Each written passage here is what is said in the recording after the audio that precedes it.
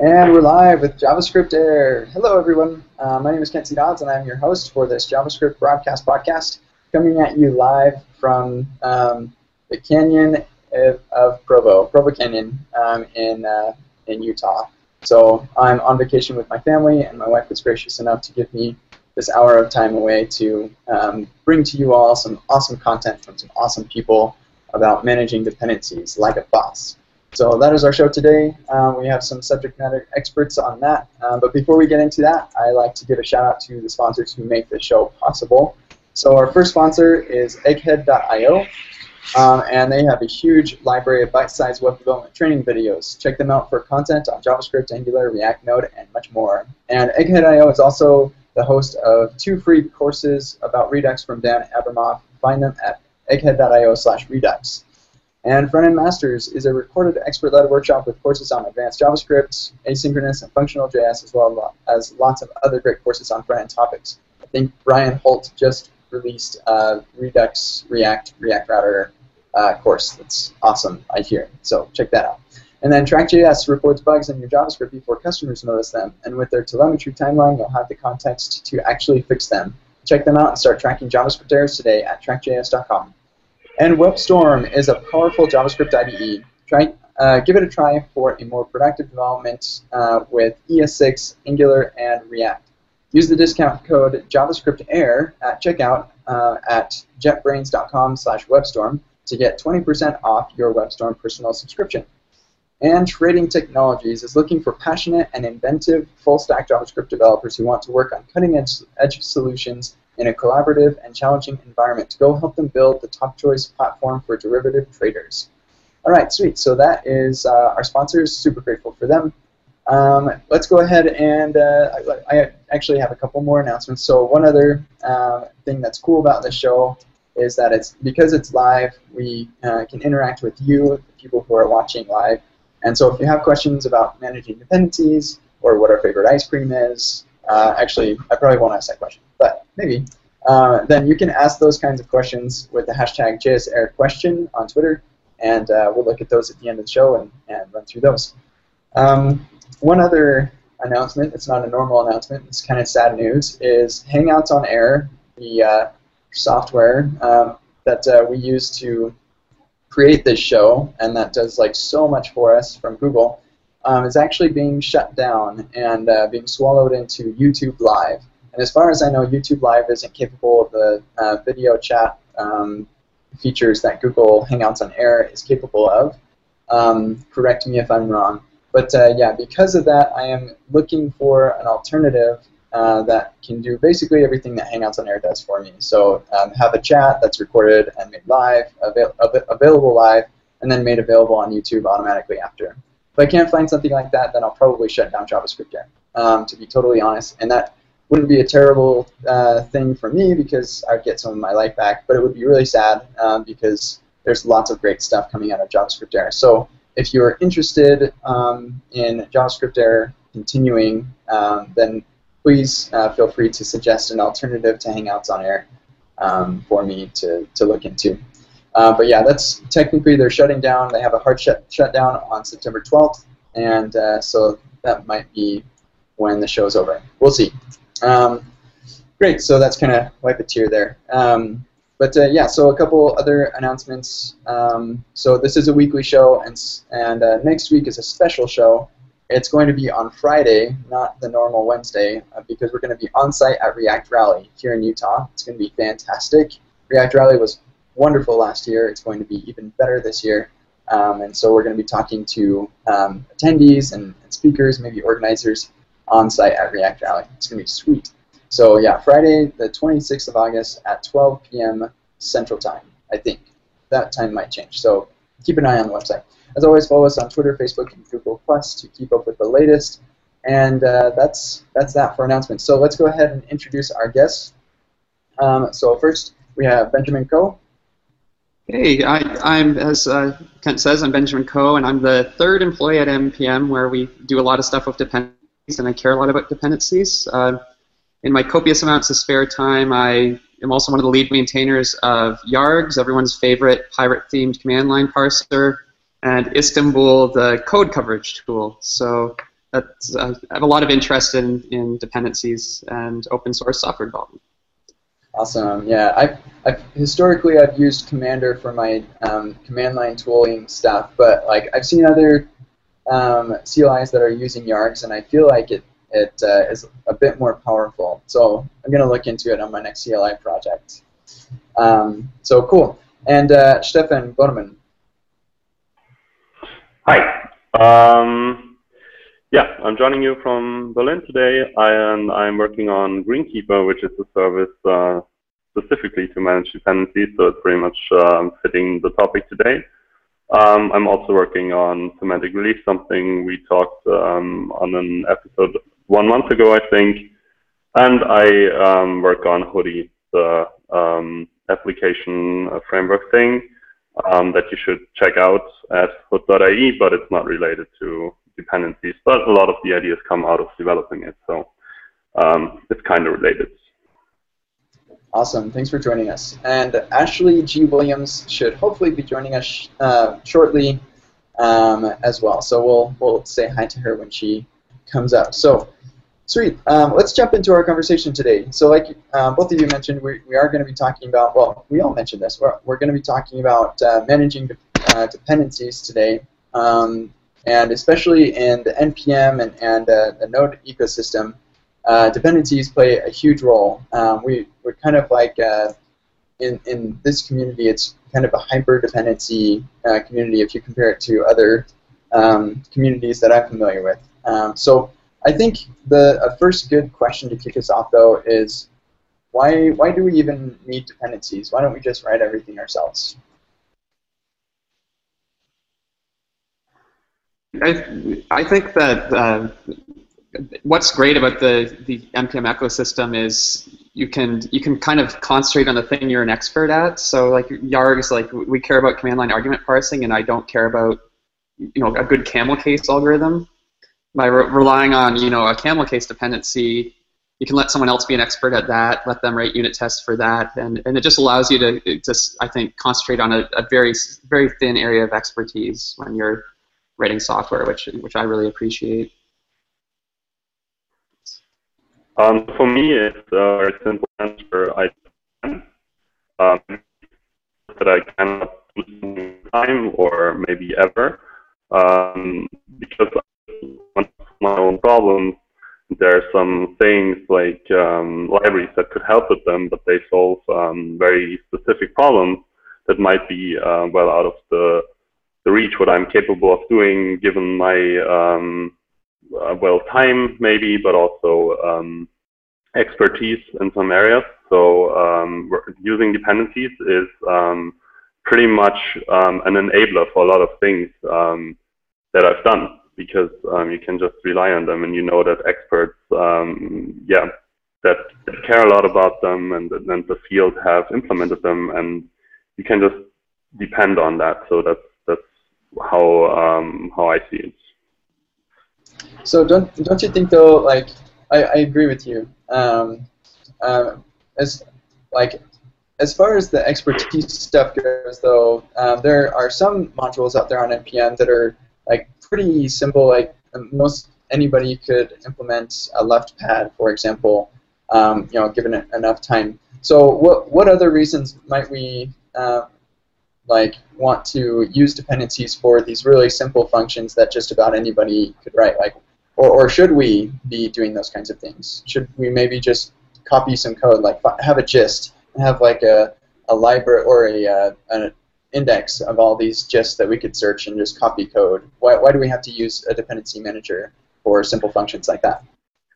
I think one part of that is that you think you can do it, but there are a lot of edge cases, and it's really not that easy to think of all of them and to really get something correct, because we have seen a lot of people who just forget some edge cases, forget some way where an undefined value somewhere could break stuff, and that's why you want to have dependencies, because there is this one place where this problem is solved, and if the problem comes up, it's solved in this module, and it's like available for everyone, and so you don't have to care about all these edge cases and about the tests, and and about errors that are coming up. Because you might think it's easy to write something in a few lines, but if you look into small modules, maybe they, like if you look at the source code, maybe they're handling way more edge cases and than you might think, and maybe they are way more exact than what you could write just from top of your head. You know, I 100% agree with Stephan. I think the fact that you know there's another group of individuals and another community rating good unit tests and taking in bug reports and just making even a simple algorithm, making sure it runs well and was well tested. There's a lot of benefit to that. One thing I have seen with Yard specifically is there definitely is, especially when you're making a little utility library, you'll definitely see pushback against kind of the hyper module approach where you have a one-line module or whatever. And I definitely do treat it as a trade-off. Like I do have a lot of dependencies in a library like Yards, but I definitely do consider pulling in dependencies very long and hard. Like sometimes I will just write a little utility function to avoid adding increased install time or increased an increased depth tree. So I think it's really a balance too. Like I don't think everyone. I think you can take advantage of the dependencies in the NPM ecosystem without necessarily going 100% to the one-line hyper modular approach. There's room for stuff in between. Yeah, I think if you're worried about a dependency adding, I don't know, like cognitive overload or being unnecessary, I think you could go take a look at what that dependency is doing and count the number of edge cases that it's handling that you're not handling. Because like often we look at a module and we say, oh my goodness, this is like 5 lines of code, or even it's 1 line of code. Like why would I care about this? But like I think any developer with more than a couple months experience knows that behind just a handful of lines of code is potentially like hours and hours of debugging and like figuring out these edge cases and things and having bugs reported and fixing those bugs. And so yeah, I think that our focus shouldn't be, is this dependency worth it just because it's a handful of lines of code?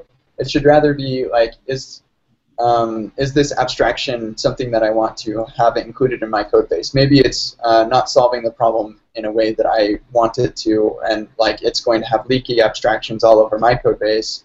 I think we should be more focused on that rather than the amount of dependencies that we have.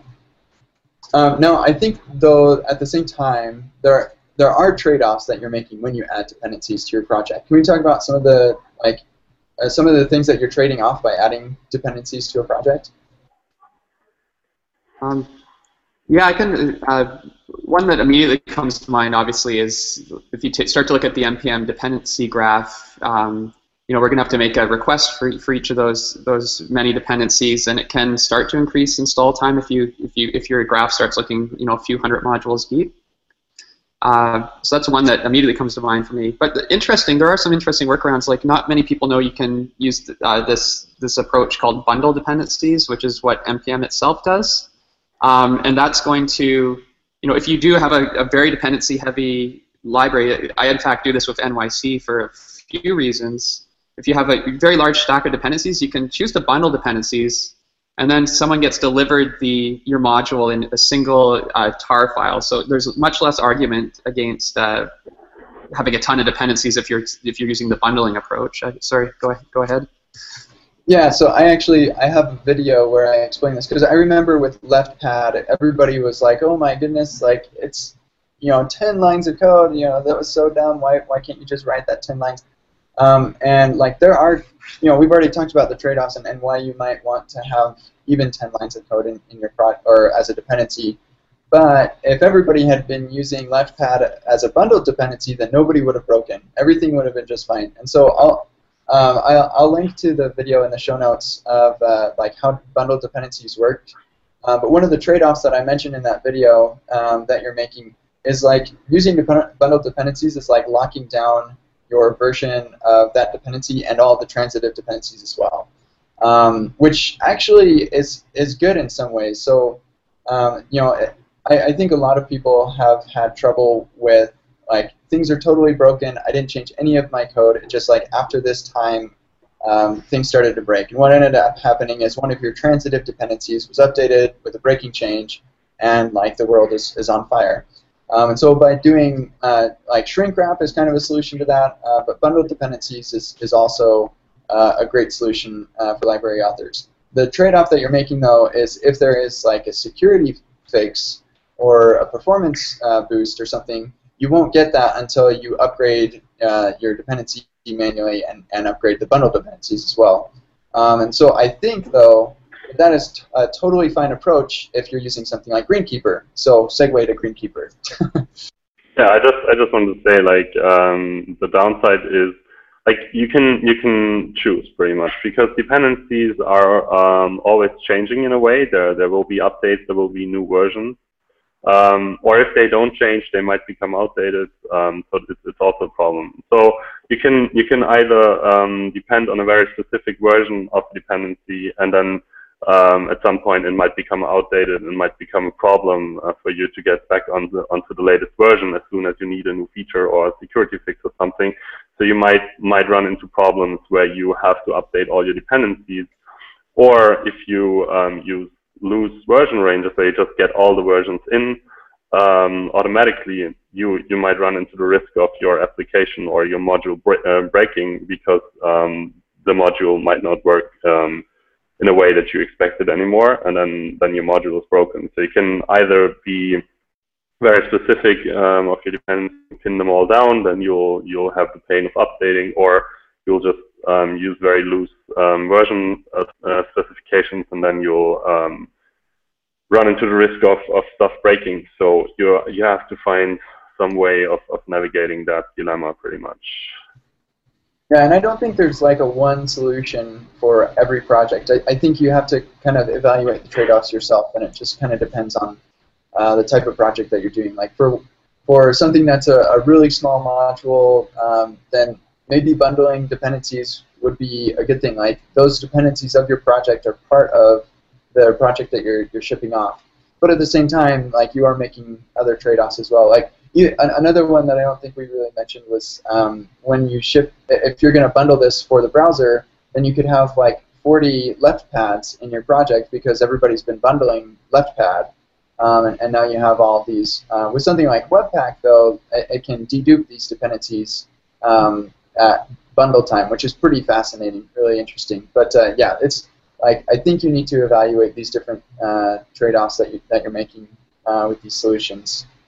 I think the most important differentiation there is between modules and applications, or it's the most obvious one, where when you write an application that you want to deploy into production, you want to pin down your stuff, probably using a shrink wrap file, while when you write a module that other people should reuse, then you should use ranges, so you don't control modules that downstream users can no longer control. And then there's stuff like CLI tools, like NPM, for example, where it's some sort of application, but users still install it using NPM, so bundling makes sense. So I think these are the three cases pretty much, and then of course there are always exceptions. But generally, I'd always use version ranges without any bundling in applications, tools that you install, CLI tools, bundle them, and then for applications use shrink wrap. But shrink wrap mostly as a tool on deploy time, so you have reproducible build, and like you can get the same dependencies, but you shouldn't necessarily use shrink wrap in your Git repository. But maybe we can talk about that later. Yeah, Isaac loves to say that NPM is a bet on Semver. That's a quote. So definitely, like, I think when you look at the things that the most work are put into in NPM, and where we really are continue to try to help people avoid issues they run into, like left pad. Definitely, like the workflow we endorse is very much not locking down your dependencies for the most part. But like Stephan says, application deployment time is completely different. Like you don't want your production application to now have different dependencies than when your QA team looked at your production application. And any time that shrink wrap does not give you a reproducible build is considered a bug, and the CLI team is working on fixing it. So shrink wrap should, as many issues as people sometimes run into as shrink wrap, the goal of shrink wrap is a guaranteed reproducible build. That's kind of where we're trying to go with it. Well, I'll add a link to like the docs for shrink wrap into the show notes because people may not be entirely familiar with it. Actually, on that note, maybe I just want to say maybe we should explain shrink wrap just for clarity. I can do it. So there's in shrink wrap to call constant for the. Hey Stephan. Ben, is Stephan like kind of hard to hear for you too? He's breaking up a little bit. Yeah. Sorry about that, Stephan. Maybe Ben, do you want to explain shrink wrap and maybe we can figure out? Yeah, and I'll try to fix it in the meantime. Okay. So shrink wrap basically, it takes the current state of your node modules folder and creates a file that sits beside your package.json, which just has a snapshot of everything that's currently installed. Right down to, so even if you're not pinning dependencies in your package.json, you end up with a snapshot with the exact versions that are currently installed and actually the exact registries that they were installed from. So if you were using, if some of the dependencies were coming down from a Git dependency and some were coming down from an alternate registry you're running, maybe you're running your own registry at work, then shrink wrap is just a point-in-time snapshot of all of that information such that you can reproduce the build exactly. You just run the command npm shrink wrap in any project, and it will create that file for you. I would not recommend, if you're writing a utility library, I would probably not recommend publishing in that manner. Like I think Stephan was indicating, it really is more of a tool for at the time of deploying your application to a server. So what are the trade-offs that I'm making by not just why wouldn't I just commit my node modules directory to Git?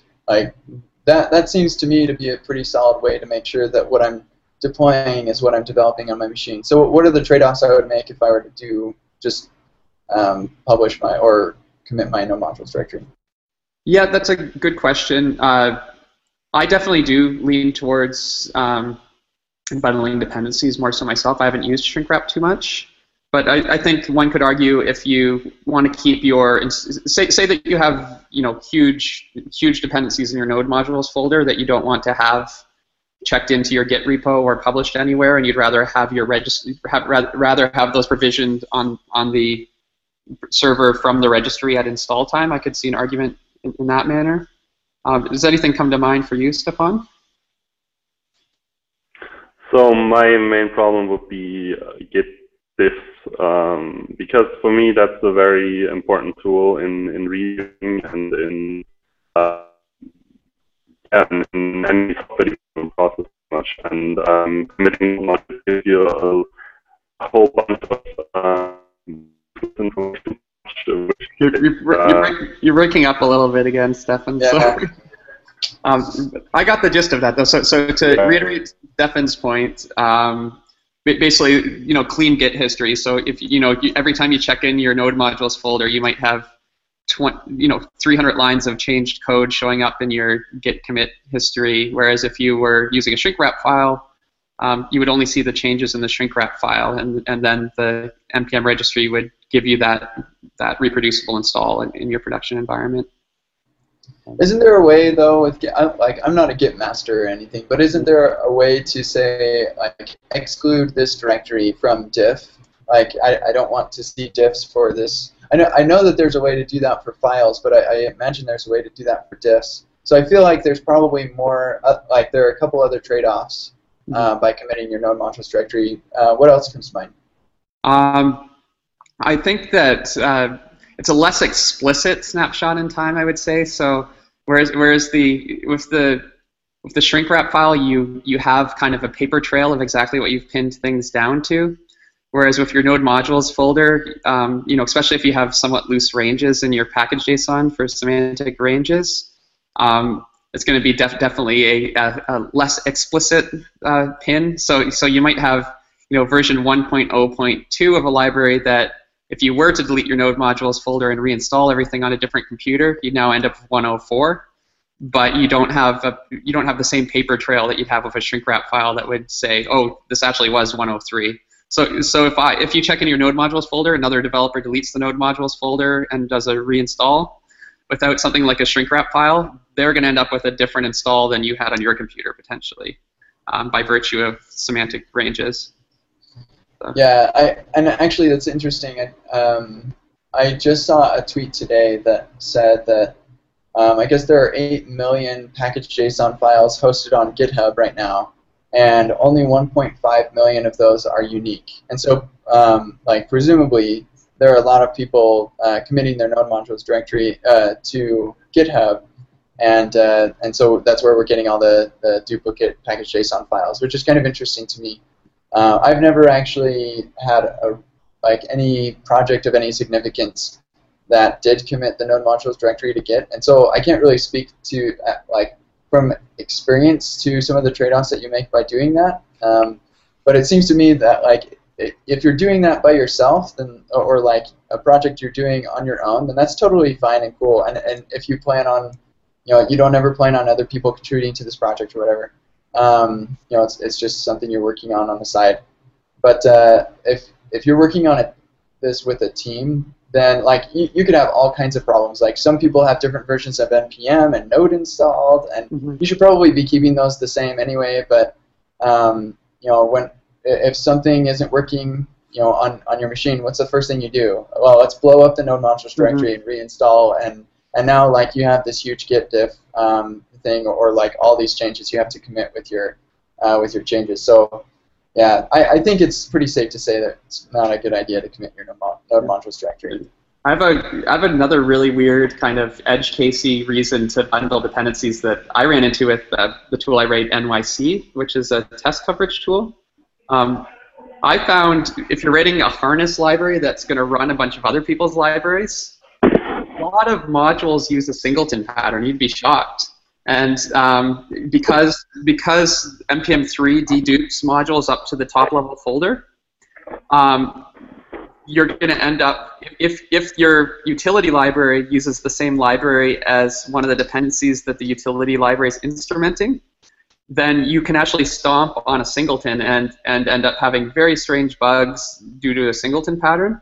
So another kind of neat trick that Scrum Masters don't want you to know is that if you bundle your dependencies and you're using npm3, it actually will push them one folder deeper in the node modules folder. So you can actually dance around. If you have a known kind of singleton-related issue, you can actually use bundle dependencies as a workaround for that. So something I bumped into before and is worth knowing about, I think.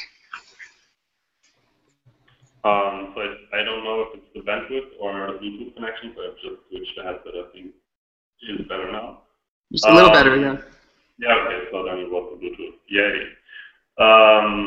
So one reason that I also came up with is because we were talking about teams working on things, and so if you have the node modules in your Git repository, you can just modify the files in there.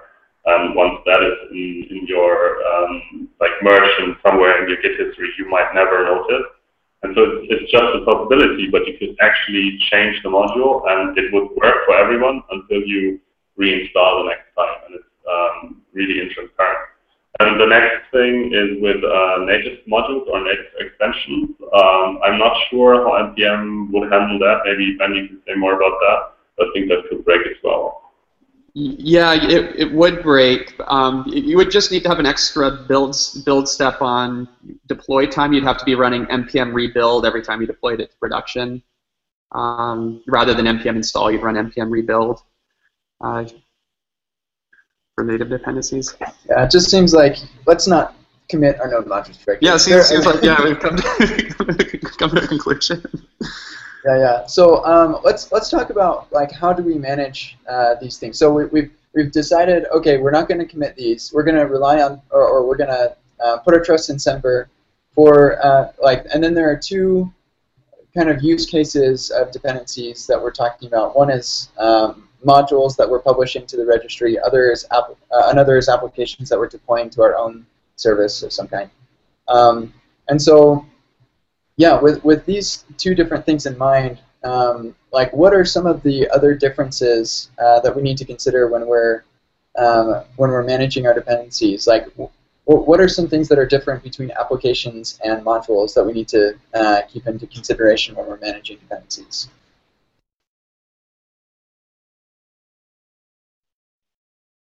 Maybe we mostly covered that with shrink wrap. I think the big one that comes to my mind is just like reproducibility is very, very important in applications. I mean, if I'm writing a utility library, there's this trade-off where you don't necessarily, like, not everyone's running Greenkeeper, not everyone's going to pull in patches immediately upon them being available.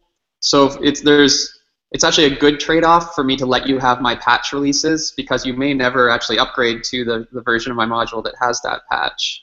So just prudence of keeping the ecosystem, having less security vulnerabilities and what have you. I think it's good for shared module developers to use semantic versioning.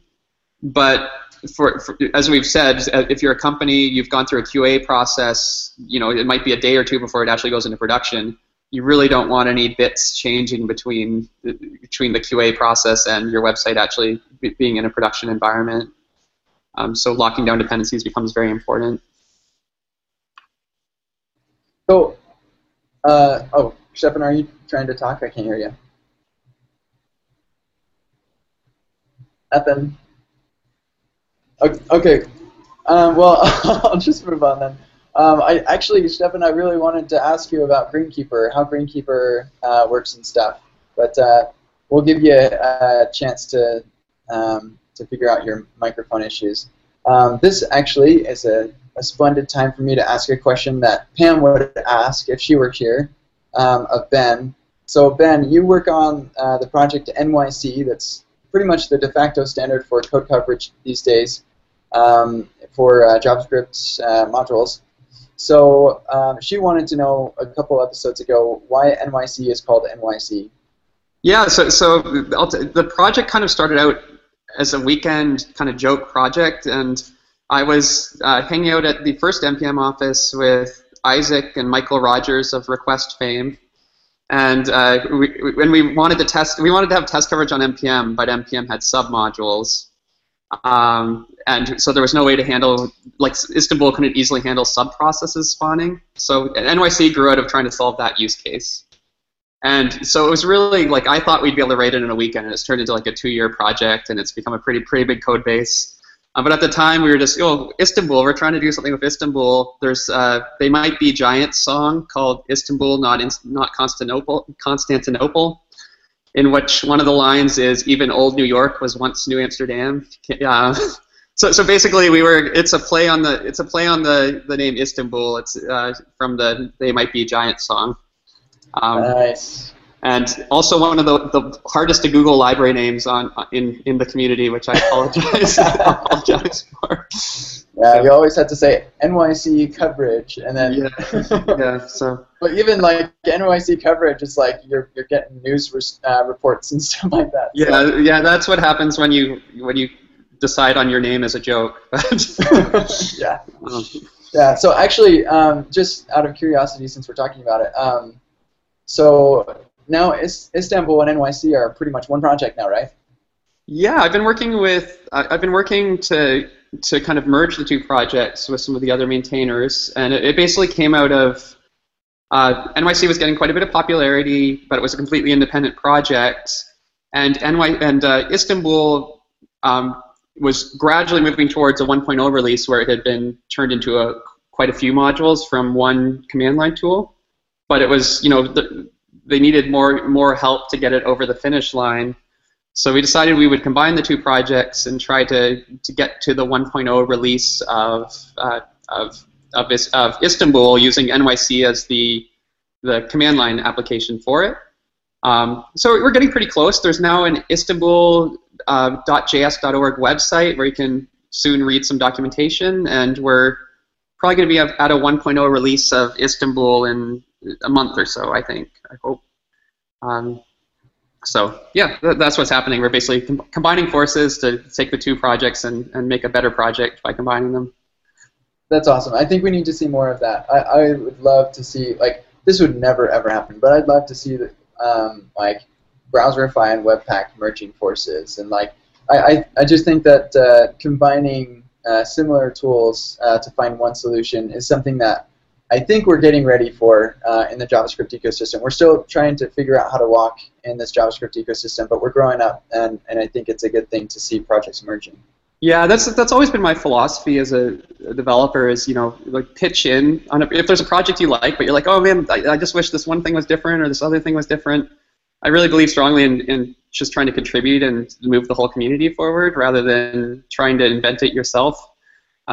So I think there's a lot of value to that because, there's 300,000 modules in the NPM ecosystem. I can't wait for there to be 300,000 more if we need them, but if you'd be better off contributing to one of the existing 300,000 modules, I'd rather see those 300,000 get better and better and better as well. So I think there's a lot of value to that. Totally. Cool. Stephan, are you sounding okay now? I can't hear you. Rats. All right. Well, I did want to talk about a couple tools, so maybe we can still work on that a little bit. But so there are a couple tools that help us manage our dependencies, and one of them is Greenkeeper, and we'll let Stephan talk about that. Hopefully, we get the mic stuff working. But another two tools that I like a lot are libraries.io and dependency.ci.com.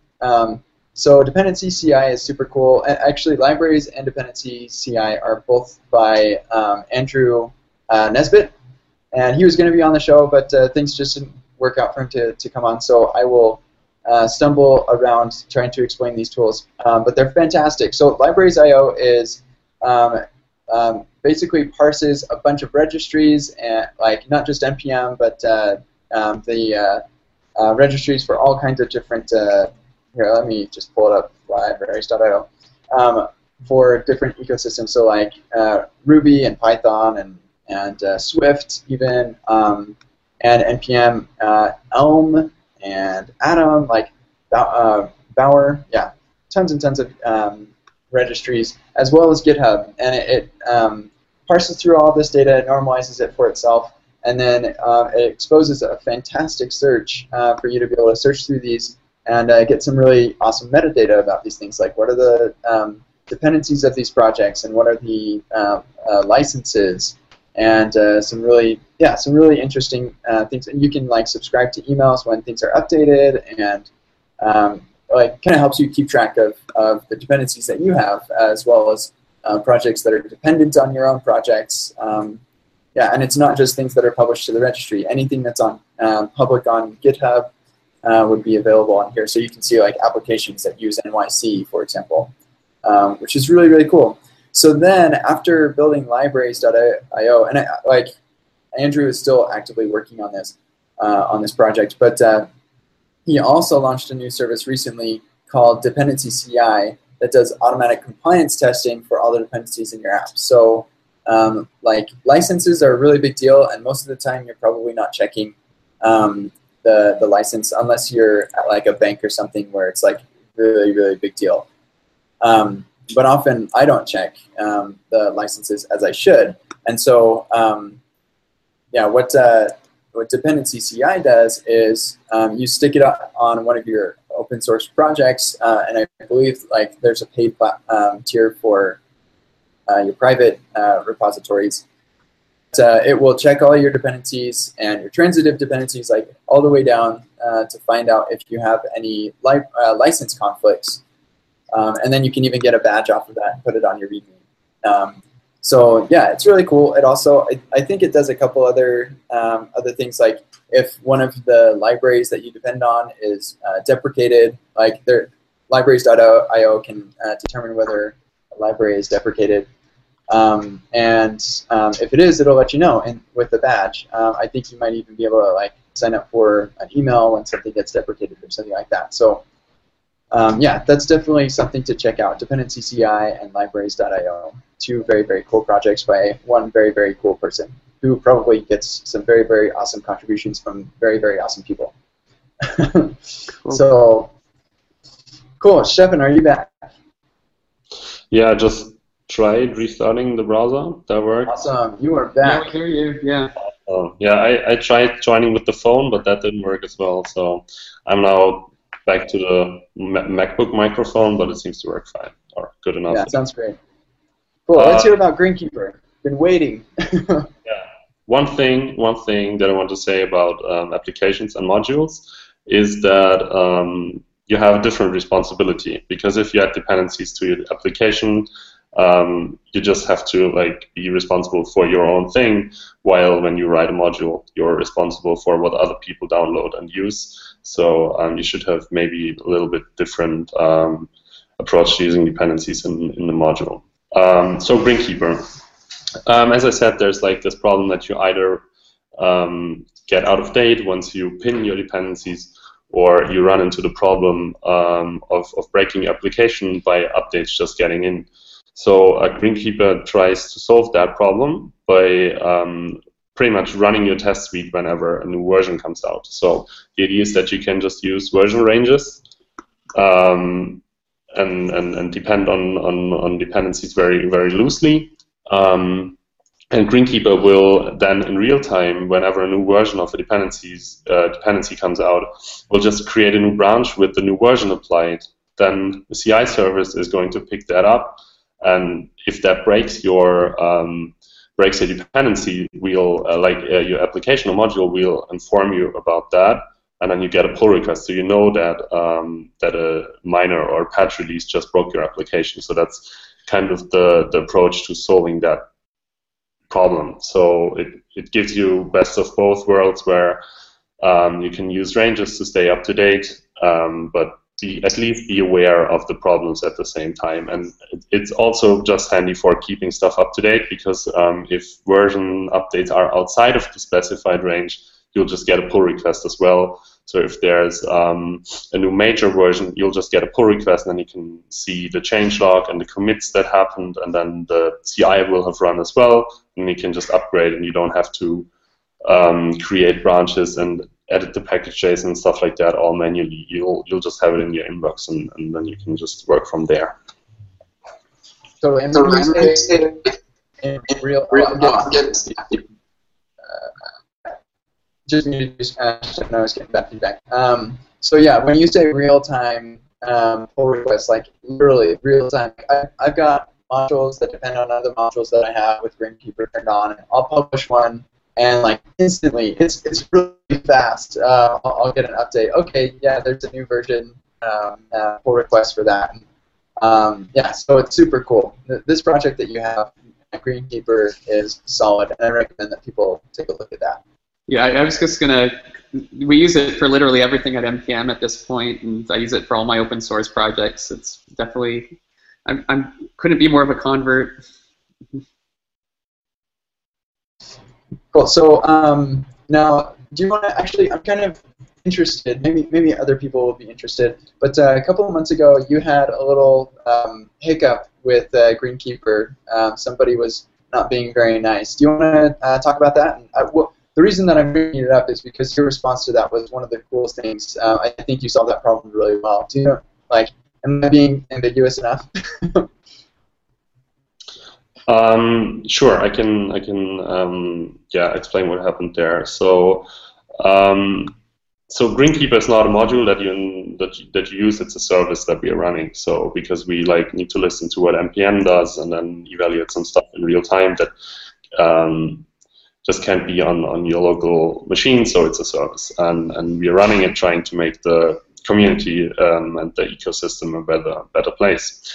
And so the thing, however, is that we don't have our own interface. We just use pull requests to communicate with GitHub, with maintainers and collaborators. Because as I said, we'll create a pull request for you, which means we don't have that much control over the experience that you're having. And so what we usually do is that you'll receive a pull request that is from a bot account that we created. It's called Greenkeeper.io-bot, and then it will open the pull request from there. And so someone just created a Greenkeeper account, GitHub account called Greenkeeper LO, where the L looks pretty much like an I if you don't look closely. and just created pull requests, copied like the title and the commit messages and the pull request body. So it pretty much looked like Greenkeeper pull request. But the content of the pull request was something different. Luckily, it wasn't anything malicious, but some garbage. And then they just sent it out to some very popular repositories that had Greenkeeper enabled. And the problem was that it just looked like the Greenkeeper pull request. And so, at least in one case, this malicious pull request was merged into the project, which revealed a little security problem there, but the problem we had is that usually we expect that someone would just reach out to us and talk about the problem, and then we can look into it and fix it. But this was just an actual attack. Like, as I said, it wasn't malicious code in the pull request, but it wasn't like actual attack on the live system to live projects. So yeah, that was a bit hard to handle, for one, because it was on a Friday night here, but also feels a bit, yeah, not right. Like if you want to run a service and like contribute back to the NPM ecosystem, to the open source thing, trying to like run it for free for all open source repositories, and then just someone is attacking you in that way. So that felt, yeah, it was a painful experience. Like it was 2 a.m. or something, and then we had to address it somehow, which was just not that cool. Yeah, and then it was horrible, but we found a pretty good solution for that problem. So it's actually not a problem anymore, or not that big of a problem anymore, because like you explicitly enable the service for your repository. So you have rights to the Greenkeeper application, so we can create, like we have access to your repository, and we can create branches, and we can create pull requests there. But what we also can do is create labels on pull requests and statuses on pull requests. So what we do now, whenever we open a pull request, we'll add a Greenkeeper status flag, so it gives you a little green check mark, and we'll also automatically add a Greenkeeper label, which just gives you a lot more visual differentiation, because if you see a Greenkeeper pull request, you'll immediately see the label, and you'll immediately see the green check mark. And this is something that an attacker could no longer fake. So we try to increase the signals, because, as I said, like it's not our interface, so we try to use the existing mechanisms to increase that. Like before, there were also some signals like our bot, which was a very weak signal because of like the name, and that we create the branch on the same repository, while the attacker has to use a fork of the repository and then send that in. So the name and the branch were the two signals that existed, and now we added 2 more that are way more visible and should prevent this from being problematic in the future. But if in doubt, the easiest way would still be to just look at the diff and then see if that's actually problematic. Yeah, awesome. I'm almost should have asked you ahead of time if you even wanted to talk about that. I apologize I didn't, because I know that was kind of a painful experience. And not just because it was like, you know, frustrating and stuff, but also like you're doing such an awesome service, and it's so frustrating when people are just not being nice when you're doing something so great for the community. So thanks for doing that awesome thing for the community. Greenkeeper is awesome, and you're still doing awesome stuff. And I just wanted to say that like your response to that experience was super. And so thanks for you know, managing things so that it made it easier for people to feel comfortable using Greenkeeper, and then keeping the service going. Yeah, thank you. Like there are a lot of people in the community like you, and like yeah, the people that are actually playing nice that motivate us to do it, and so it plays out well. And so like I decided to talk about this. Like we didn't just introduce the security patch for that, but I wrote a blog post about it. So like I was pretty public about it anyway, so no problem for not asking. Just because like I'm not even 100% sure if the attacker was aware of what they were doing at this point. So I just wanted to point the discussion there, like what your actions might cause in other people's lives, really. Yeah, because as I said, it was a Friday night. It was 2 a.m. The next morning, I had to get up at 6 a.m. So like the whole day was wasted. And it's a very little effect that you might have at your laptop hacking something, but you're affecting other people. I just wanted to make that visible. Yeah, and it's worth it for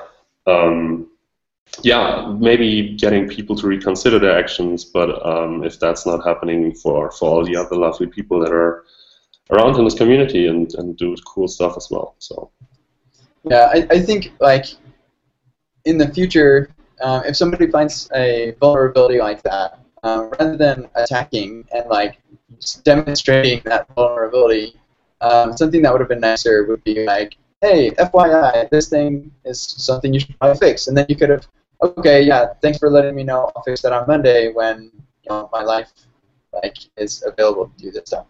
Okay, we are running low on our time, and so is there anything else that is really important for people to know about managing dependencies before we move to Twitter questions?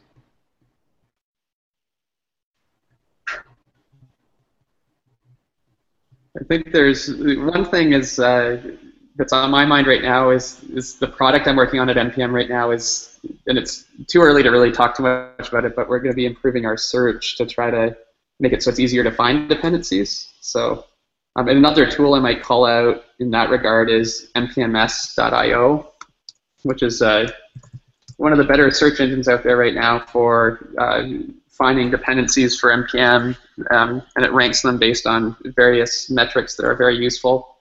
So something on my mind, how do you actually find these dependencies? But I don't want to go too far down that rabbit hole right now.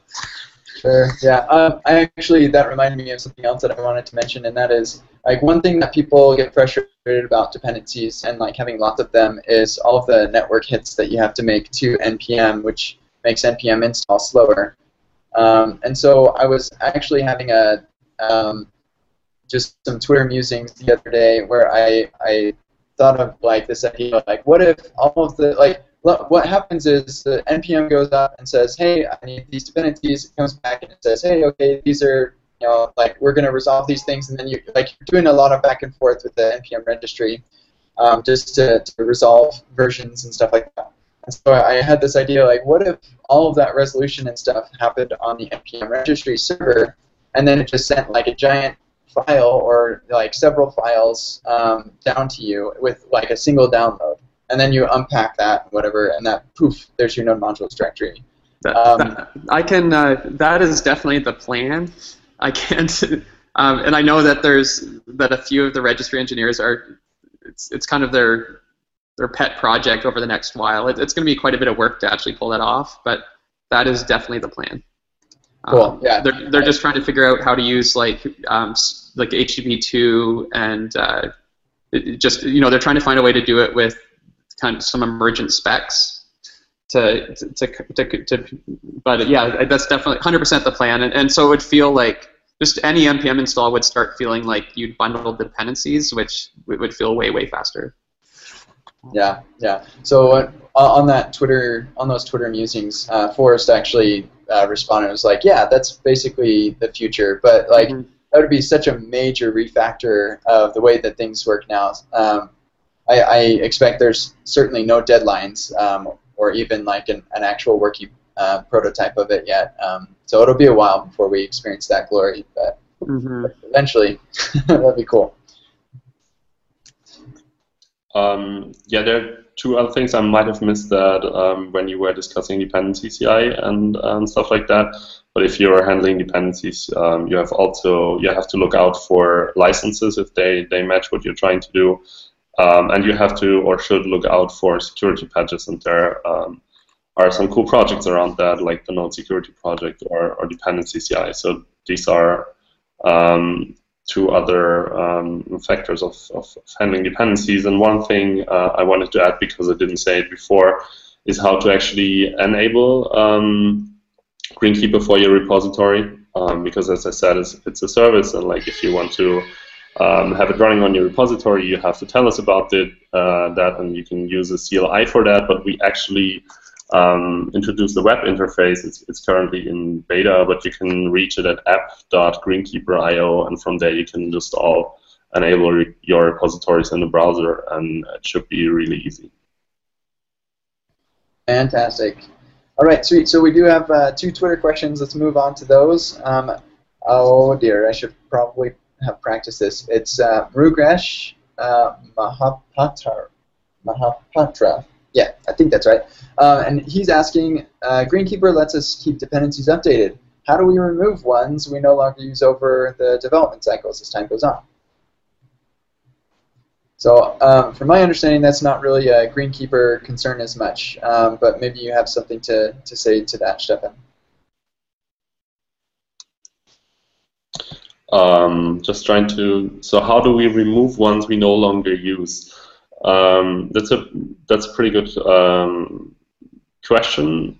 I think there should be tools around that, maybe, because at least in your production dependencies, you're probably requiring the dependencies, and so you could just look at the source code and see what you're requiring, and if that matches what's listed in the package JSON as well. So if modules are in your package JSON but not required in the code, you might want to remove them, and that could be a very nice tool. That's maybe out there or not. At least I don't know it. Yeah, one thing that can help, and this only kind of is on a file-by-file basis, but linters, and I particularly like the standard project I use for a lot of my stuff. It will fail linting if you have any requires that aren't actually used in the source file that you've required the module within, and will fail your linting. That doesn't work. That doesn't work. I don't know. You might have identified a library one of us should run home and write, Stephan. Seems yeah, like yeah. I'm just thinking it could be even easier if you just go in, you uninstall one dependencies, run the tests, and if it passes, you can just remove it. That will be another way. Oh, but that would require that I test my code. Like, oh. No, that's great. And actually, to that note, there is an ESLint plugin called ESLint plugin imports, I think, or import.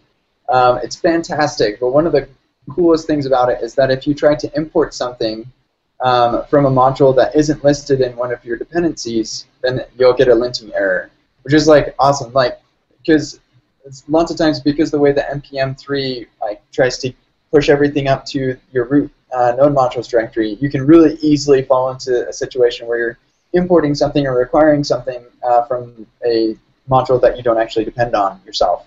And so using a linter, and that plugin in particular, can really help solve that problem. Sorry, that doesn't exactly answer the question specifically. I'm sure that there are tools that can look through your code and see which dependencies you have that you aren't actually requiring, but I'm not familiar with any tools like that. So yeah, we maybe answered the question in a very technical way, but it maybe helps to just treat dependencies or be aware of what using dependencies means, and thinking about what you do with these dependencies, where removing a dependency or no longer needing to depend on a dependency should something you become aware of. So there's two sides of that, and so if something is a mistake, then maybe you can handle it with tooling. But on the other hand, if you handle dependencies with care and think about what you do, then you should also become aware of a dependency being no longer needed. Cool. All right. Then the other question from Palmer J3. Shrink wrap is not fully hermetic, which is a new word for me. That means airtight or solid, I guess. So it's not fully hermetic due to optional dependencies. What approaches have you taken to work around this? I've never used optional dependencies actually, ever. But yeah. Yeah, I've never. So I'm gonna give I've never really used optional dependencies too much either, except to hear I've always just been told beware. But I would say that it's the goal of shrink wrap to be 100% reproducible. So I don't want to speak too much for the CLI team because Forrest will be grumpy at me. But I think it is the goal to make sure that if you've shrink wrapped it, whatever you've shrink wrapped will be 100% reproducible. So I can't speak to any workarounds I've used because that's not part of my workflow. But I can say that any areas in shrink wrap where it's not actually meeting its claimed functionality, I think we'll be fixing over time. It definitely is the goal to have 100% reproducible deployments. Do optional dependencies just show up in the shrink wrap, or is there any special handling for them? I didn't have the case for optional dependencies in shrink wrap, so I don't even know how it behaves at this point. Mm-hmm. Yeah, I don't know. Maybe the problem is that they don't show up in the shrink wrap, and then when you use shrink wrap, you won't have the optional dependencies anymore. But that, like, if that is a problem, then it's not an optional dependency. So I don't know. Maybe we need some more details on the question here as well, and then we can just take it further on Twitter. Yeah. And we're definitely running it low on, or like we're pretty much out of time, but that happens often. Yeah, Palmer actually did follow up with optional dependencies that are used often for platform-specific builds, like FS events is a great example. Gotcha. Totally makes sense. Yeah, if you want to, just go to the hashtag jsAir question to continue chatting and get follow-ups on that. I'm sure Palmer would appreciate it. Okay, great. So that's our Twitter questions. Let's go ahead and jump into our tips and picks. So I'll go ahead and go first, and then Stephan and Ben will have you two go. So for me, I have 2 tips. Right now, I am out with my family on vacation. My wife was good enough to give me some time to do this show.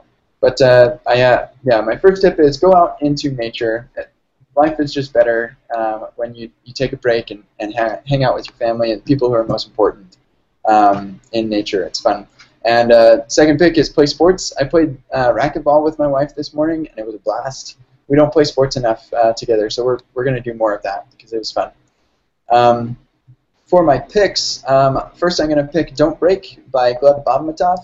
It's a fantastic module that basically it runs on your CI, and if you're going to, like, every single time you commit something, it's going to, like, well, I guess you configure this on your CI, but every time you run Don't Break, it's going to pick your top 10 most dependent modules, or you can specify modules, and it will install all of those and then run those modules tests to see if the changes you made are going to break those modules. It's kind of hard to explain, but it's super. If you've ever published something and accidentally broke somebody, this will solve that problem pretty much. Yeah, it's awesome. And the next update is one of my favorite ways to update dependencies. Next update, you run it locally, and when you want to go through and update your dependencies, you just say next update, and it'll go through every single one of your dependencies in your package.json, and it will upgrade one at a time to the latest version, and run your tests. And if your test pass, then it's like, all right, awesome, and then it'll move to the next dependency and go through all of your dependencies. So it can take like a really, really long time to run. So this is something you've run like during lunch or something. But one of the cool things about it is that it actually reports success or failure to a Heroku server, and so you can get metrics on like how often does this module break.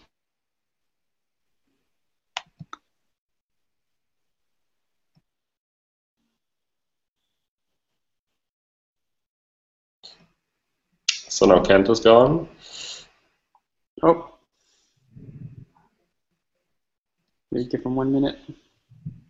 Question is, are we still on air, or like it still shows live? Yeah. Well, do you want to, the show must go on. Do you want to do your tips? Yeah, I'll and just tricks? pretend to go live, and then I'll just go on with my stuff. It's kind of ironic because I wanted to have the tips about 2 things that apparently failed today, which are noise cancelling headphones, but noise cancelling is pretty awesome, especially if you're on the road a lot. It gives you a lot of focus and ability to work on stuff, so I love them a lot. So I just wanted to say that's a cool thing to get. And then I got a pretty good router from Netgear, which just improved my Wi-Fi quality here at home, and it's like it's worth investing in your router if it doesn't fail while you're live on the show. But other than that, I'll just repeat Ken's tip: take a break. It works. It's awesome. And for the picks, Kent picked the two things that I wanted to pick as well: Don't Break and Next Update. They're pretty good, but I have another one. It's a library called Bundled Dependencies, and it will you can like run it pre-publish, and then it will copy your dependencies into the bundled dependencies field right before publishing, which is what you will need if you want to bundle your dependencies. So that's a handy tool. So you don't have to maintain that by hand. Cool. Sorry that I dropped off. I'm not exactly sure what happened, but thanks for picking things up, Stephan. So I'm guessing you finished up, and it's Ben's turn. Cool. For tips, the first tip is watch Stranger Things on Netflix. It was one of the best shows I've seen in a long time. It's like E.T. meets the X-Files. It's really fun, and it's based in 1983, so fun retro show. The other tip is if you want to be a first-time open source contributor and would want to contribute to some popular projects, I would love some help with Yards, which has a website at yards.js.org, and I would love some help with Istanbul. We have like lots of first-time contributor-friendly stuff, so please come and contribute to those projects. Picks, I'm going to say there's this library that me and my coworker Andrew have been working on, which is kind of related to a lot of the stuff Stephan does with semantic release and Greenkeeper, but we have a library called standard-version, which basically takes Angular commit conventions and generates a changelog for you and recommends what your semantic bump should be for the package version. So check that out. If you're not quite ready to have full semantic release but want to have a similar workflow, try out standard version. And then I'm sure this has been called out a million times, but I love the standard library for my linting because it defers all of the argument about code style to a completely separate repo, and it's just works. You just install it, and it means that folks contributing to your code bases know exactly what style is expected of them, which I really like. So that is all for me. All right, great. Well, this has been a really interesting show. I think that hopefully we've helped people out with managing dependencies. So let me just wrap some stuff up. So we do have 2 silver sponsors that we're grateful for. React.js Program, they help you master the React.js ecosystem. And Sentry is cross-platform crash reporting, so check them out for that. As always, we have our, I like to get suggestions and feedback, so if you go to jsAir.io/suggest, that will allow you to suggest topics and guests. Like I said, you might actually, tweet me if you have any alternatives for Hangouts on Air, because this show might end on September 12th if I can't find a good alternative.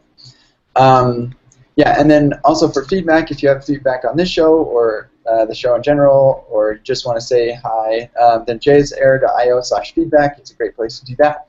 And then jsAir.io/email is where you can sign up for our email newsletter. Jump on that. It'd be awesome.